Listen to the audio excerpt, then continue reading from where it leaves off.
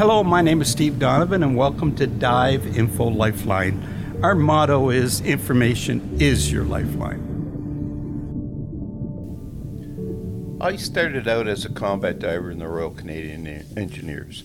The basic course was 280 hours. Our work was not that far off what a commercial diver would do. Basically, we'd have to bring our skills underwater. A field engineer in the military can be compared to a construction worker. So we're basically military construction workers. And we had to build things underwater, work with tools, often in water with poor visibility.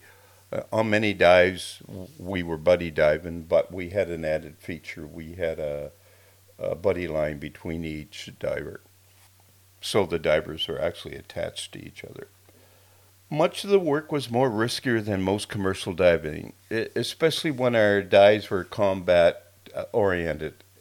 Attacking a beach area or diving at night with only the light from a compass in front of us. We would have emergency lights in case something went wrong.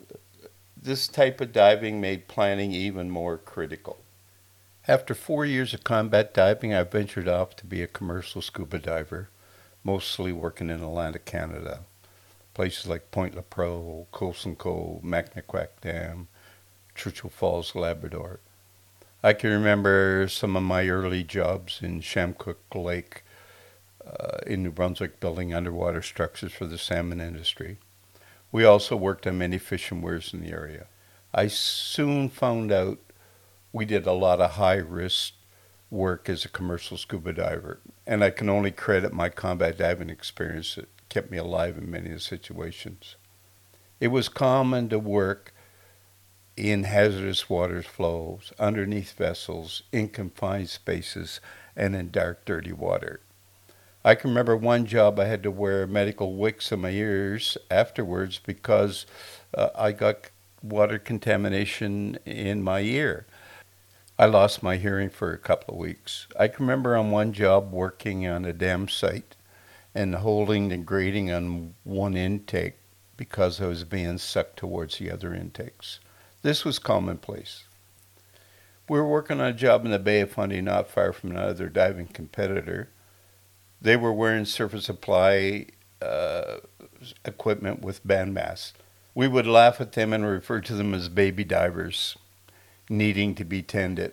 We would say it took more courage for us to do it our way. As fate would have it, the company won the next contract in the area and offered me a job. The dives are less than 30 feet, and they trained me how to use the surface supply equipment, and it didn't take long. I felt comfortable. The first job we were doing there was core sampling. We had to run a core sampler underwater. We were doing it with the other company in scuba, and we would celebrate if we get more than 2 feet of core a day. In the surface supply equipment, we were getting over 6 feet a day. Our production was way up, and the work was much easier. And it was made easier by the ability to talk to the supervisor well in the water and not wasting time going back and forth to the surface. I quickly learned how much more could be done wearing surface supply bandmasts.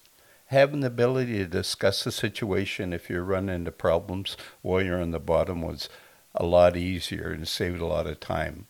It may have taken more courage to do some of the things we did in scuba, but it was much more productive wearing that surface supply bandmast. Shortly after that job, I ended up in the North Sea as a scuba diver, doing underwater maintenance on the rig while the bell divers were traveling back and forth to the bottom. I ended up doing some bell diving and really enjoyed the experience. Soon after, I joined the Navy and became a clearance diver. The basic clearance diving course was about 11 months long. That's 5 days a week. We dove in rebreathers, surface supply, scuba.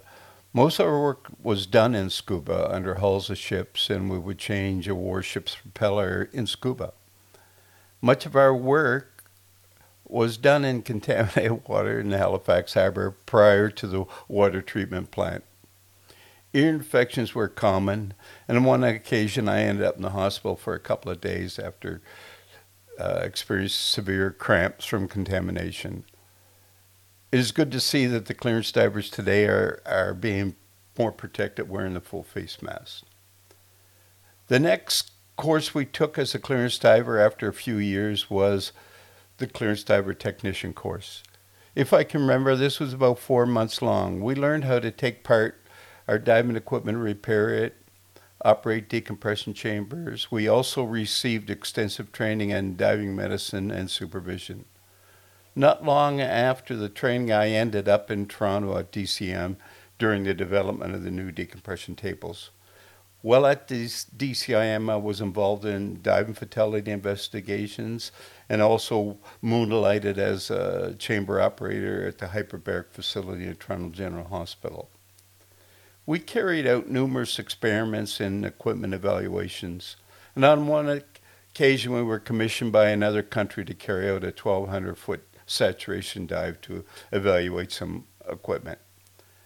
Before I was a clearance diver, as a commercial diver, I was involved in diving working groups in New Brunswick and was part of an Ontario diving safety working group while at DCIM at Toronto. And also I was part of a diving safety working group in Nova Scotia after I got out of the military. Presently, I'm a part of a newly formed international safety working group with members from Scotland, England, Chile, Canada, and other countries. My passion is helping diving groups and organizations with diving safety matters. I soon will be following up with more podcasts on diving safety.